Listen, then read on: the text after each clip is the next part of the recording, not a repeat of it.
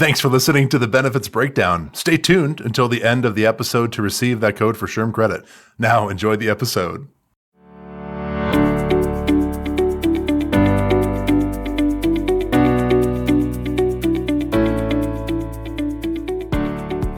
Hello, and welcome to another episode of the Benefits Breakdown. This is Vanessa Longnecker. I'm here with... Hey, everybody. Jared Bokitz with you.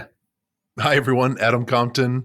We are excited for today's discussion. We have Dr. Joel, part of our Brown & Brown team, and we cannot wait to get into the party.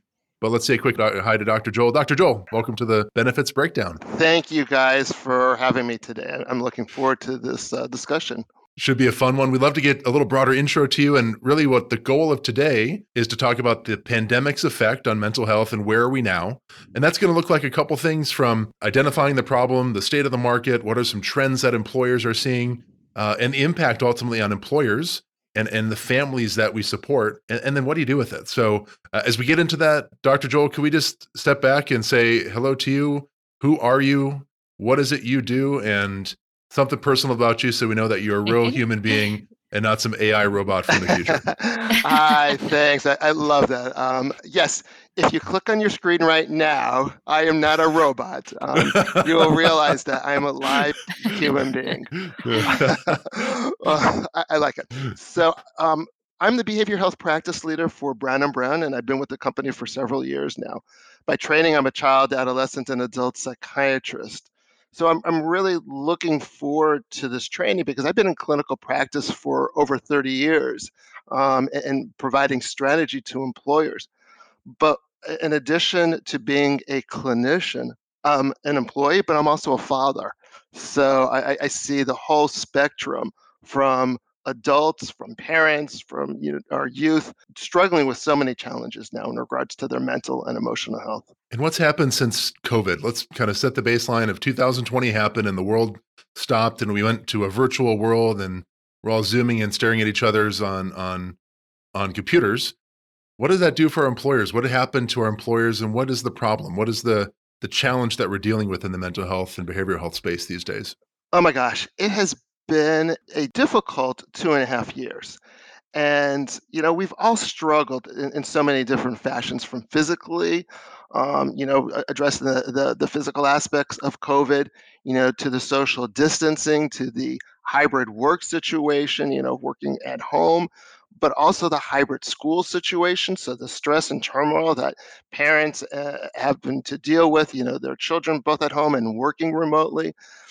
But then what I am concerned about is we're at the end of the tunnel in regards to the significant aspects of COVID. We have the vaccines now, we're boosted. So as we exit from that tunnel, the concern I have is the imprint or the footprint for behavioral health is huge. And that footprint is going to unfortunately be a path, sadly, for us for the next several years.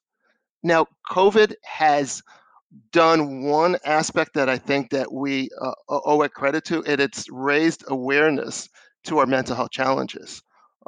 Before the pandemic, 1 in 4 of us struggled during a given year with mental health challenges. It's now increased. More than 30 to 33% of adults are struggling with some kind of a mental health aspects, and that's depression, anxiety, suicidal feelings, or even substance use. So we're raising the awareness in a good way, but much more to go.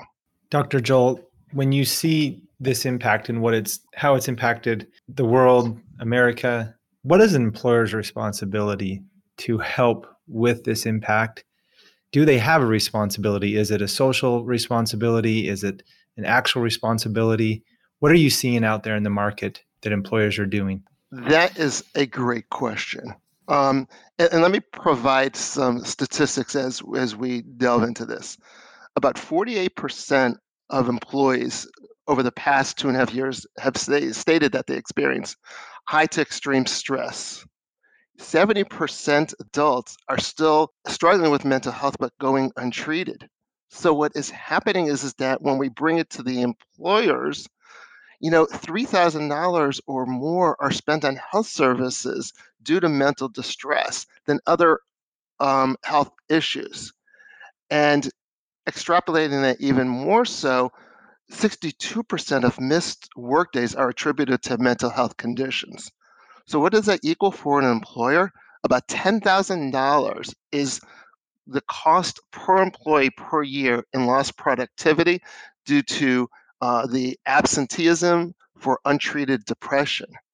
And then that's not even taking effect, as I mentioned earlier, the youth challenges that many parents are, struggling with, and they're missing days of work because their children are going untreated in regards to their depression and anxiety. Yeah, you bring up an excellent point. I mean, I think part of what many employers and what we've seen as trends or conversations as well is rethinking, is PTO or mental health days truly a Mhm. benefit, right? Do they promote that because it allows for different balance and that becomes part of their treatment? What other trends are you seeing, hearing as you're working with employer groups in our space? Vanessa, what I'm seeing and what I provide a lot to employers is addressing empathy in the workplace, I think now. Again, when we look at, a lasting impact of the pandemic is the burnout, the burnout fatigue that initially we heard about in the healthcare division, but it now affects Yeah. all divisions. And again, a majority of employees view empathy as a critical way to influence business. And there was a study that was most recently published, probably about a year or so ago, and about 90% of team members would likely stay within their company if the business leaders empathized their needs. So you mentioned, trying to be flexible on their benefits, being flexible on, time away so that they may have a chance to, if they're working back in an office, leave to see their kids come off the school bus, perhaps if they're close enough to home. Or if the hours get really long and you have a deadline, to allow them to prioritize, to say, my priority this week is going to be I'm going to exercise, in the morning, and I'm going to come to work at 8:30, or I'm going to leave, at 5 o'clock to have dinner with my family. So there's a lot of work-life balances that we have to bring back to our workforce.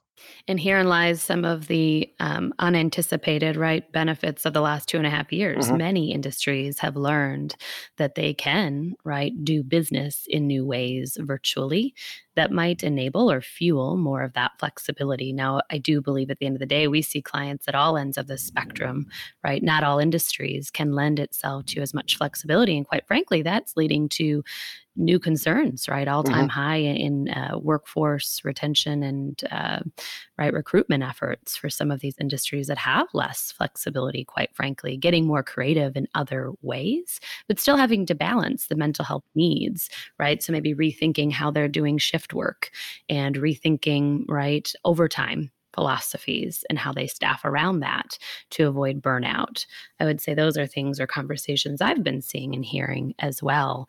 And at the end of the day, it looks to solve for many business right opportunities, but mental health is absolutely at the heart of it.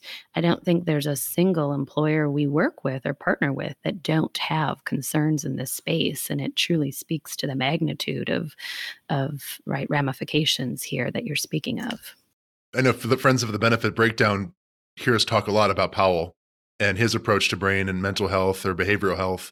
And that starts with that leadership. And we're fortunate, Dr. Joel, to even have you as a teammate. I think of our recent summit that we had where we got a whole bunch of teammates together and we Hmm. got to kick off that conference with you. We have that resource and we're very thankful for that empathy that leadership shows and that drives through the organization. Now, being different than Brown and Brown, most organizations that we partner with don't have that level of expertise that you would bring. Not saying they don't have the empathy from the senior level or C-suite, but that can be driven down.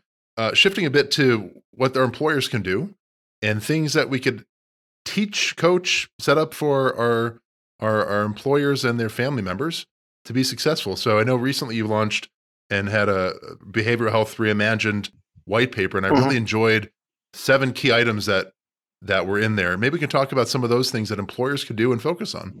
Thanks. And I appreciate the call out to not myself, but to Powell Brown, because I agree. An effective leader is one that is not the most intelligent, doesn't have the highest IQ, but has the highest EQ, emotional quotient. And, to be an empathic leader, I think is that leader that's going to bring success. So when we talk about, 7 factors that, an employer, a boss, a manager can bring, it's just recognizing that we are all in this together, that we're all struggling in so many different ways. And that if you have a virtual meeting, Vanessa, you talked about, the hybrid model, going from a virtual meeting to an in-person meeting. When we start a virtual meeting now, like we did today, we talked with one another. How was your weekend? How are we all dealing with the heat? Just getting to that personal relationship that I think that we've lost with the social isolation, and bringing that now also into the workplace. So when you go into the office and you see people in their cubes or in their conference rooms, knocking on the doors, just saying, how are you doing? Did you have a good weekend?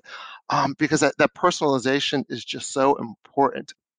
But the other aspect, I think the bigger one that you are also getting to is how are we going to address a lot of the shortages in the mental health system now? And we look at our behavioral health system as well as our medical system as what I call an ecosystem. And unfortunately, there's not a lot of therapists and psychologists and psychiatrists out there. So we need to look at means to supplement it with a lot of our mindfulness programs that are out there, meditation series, digital or virtual solutions that can enhance our well-being, and it can enhance the employees' well-being.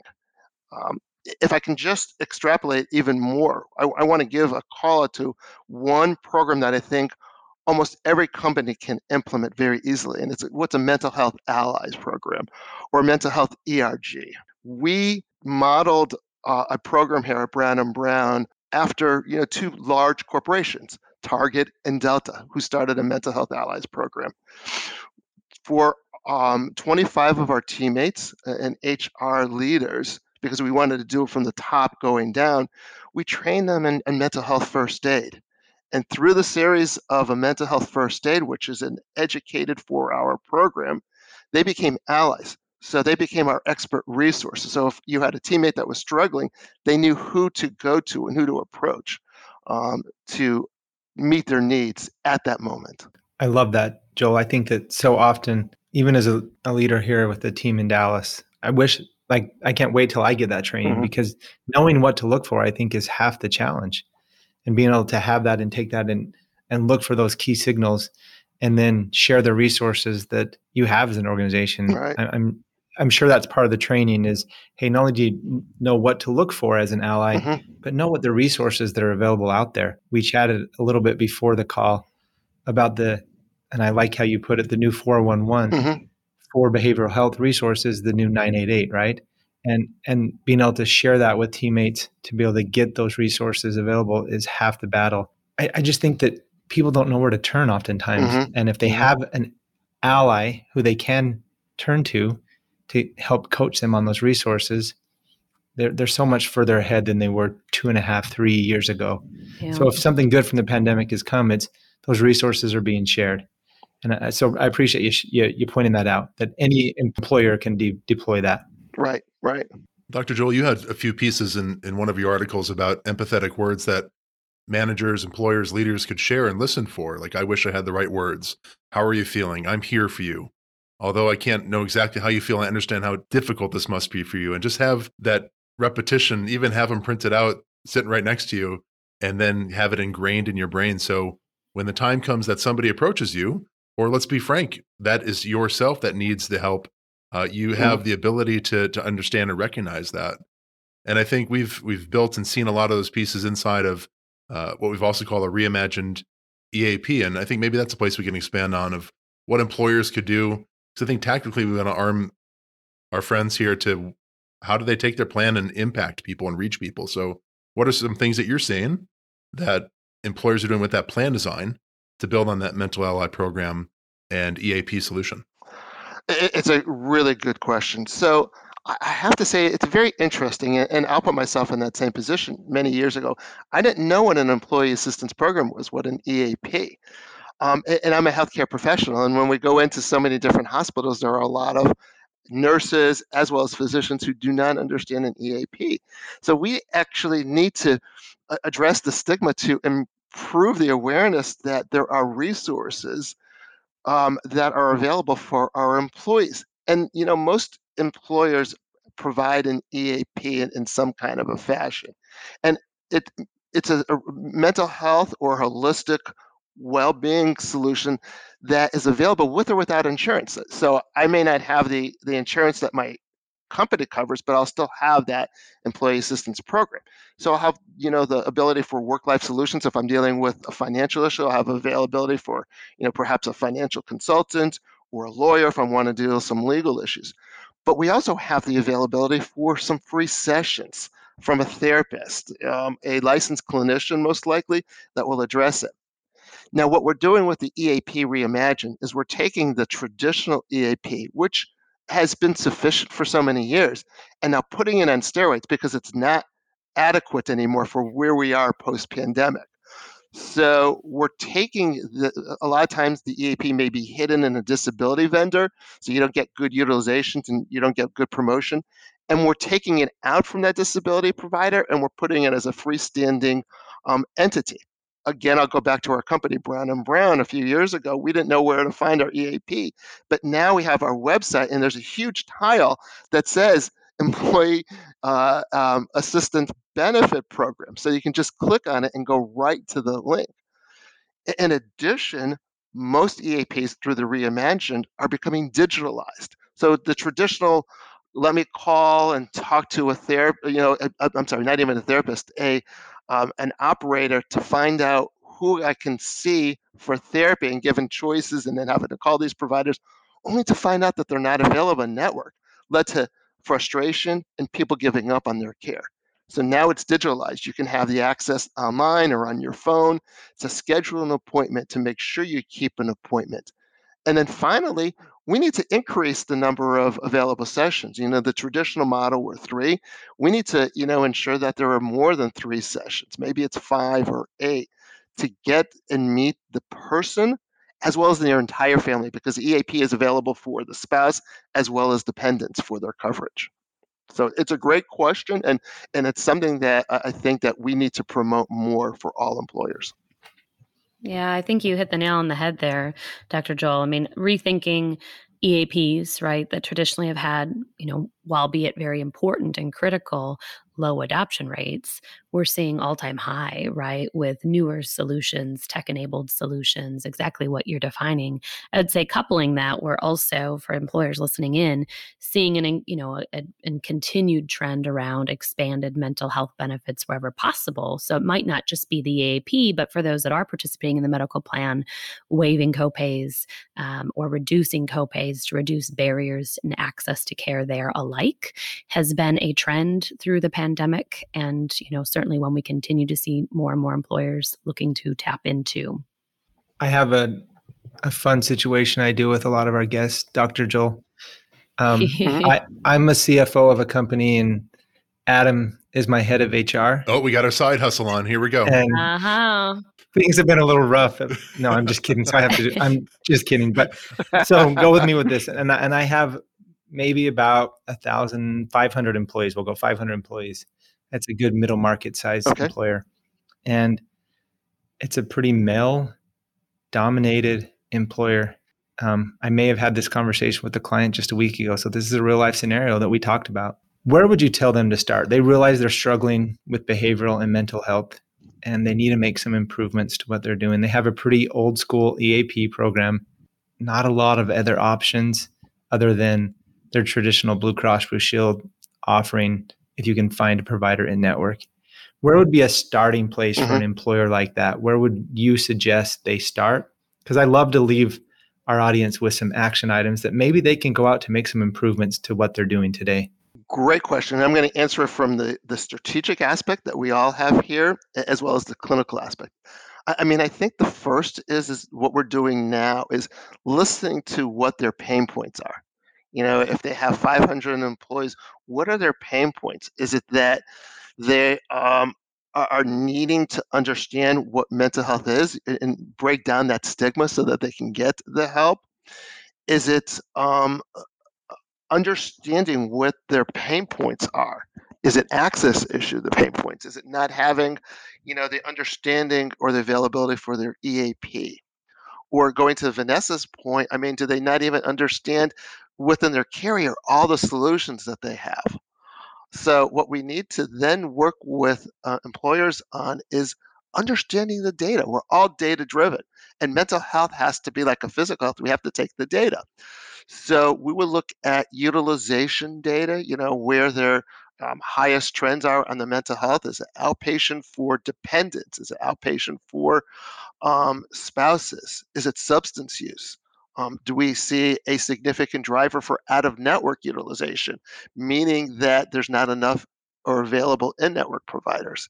And how do we then put that together in a strategic focus, walking them forward and presenting solutions that you all mentioned, that may be low cost to them, a mindfulness program, a resiliency program, or an enhanced EAP program. That doesn't have to be costly.